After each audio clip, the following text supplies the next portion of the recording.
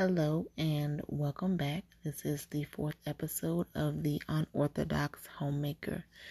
This week I am talking about self-care.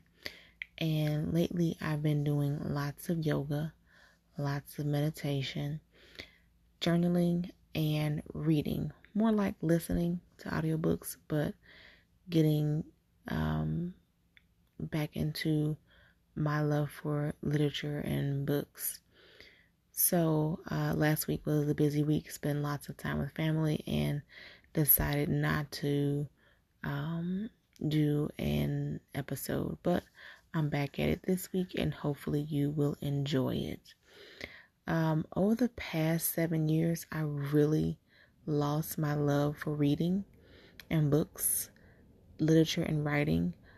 When I was growing up, I was an avid reader. My father had me and my cousin who lived with us at the time to do book reports, write dictionary pages, all those things. So at a young age, I had that, love and desire for reading. Even though it was an assignment, I enjoyed doing it.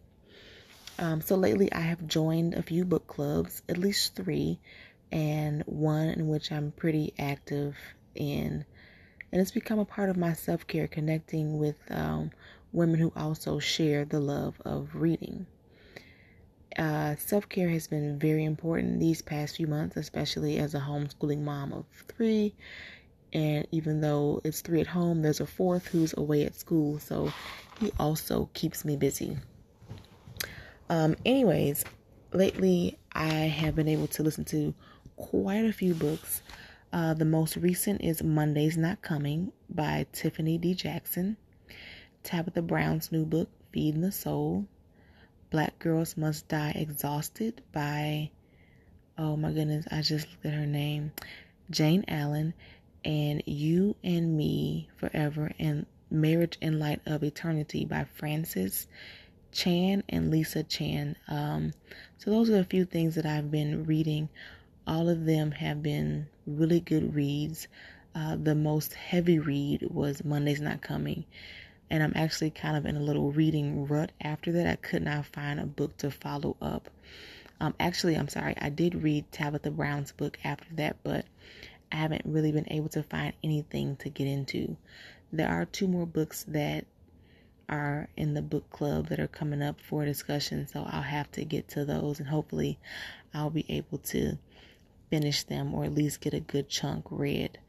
There's one other book that I'm reading. Can't recall the name, but it just takes me so long to actually read a book. That's why I choose audiobooks. But just reading has opened up my eyes to different perspectives. It's given me time to think on different topics. I'm really trying to get into sci-fi, but I can't. I'm not there yet, but I'm happy to be doing some things that I like to do. I even started participating in helping to write a short story. For some, it may seem, boring or mundane, but for me, this is like huge, as much as I used to write poetry.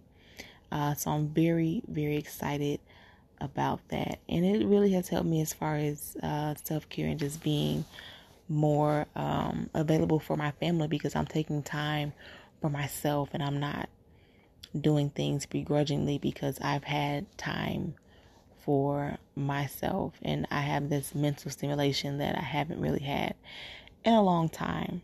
Another thing that I've been doing is writing and journaling. So today I did a brain dump where I wrote down all of my thoughts. I wrote down a to-do list, and I also wrote down things I'm grateful for and my top 3 priorities. I did get these prompts from a website that I cannot recall right now, but I really felt much more calm and at ease, because lately I've been forgetting lots of things because I have so much on my mind, so much that needs to be done, and I can make a list forever and ever, and sometimes I may lose the list, but I really need to get on track with journaling and writing down my to-do list so I can organize my space mentally and physically.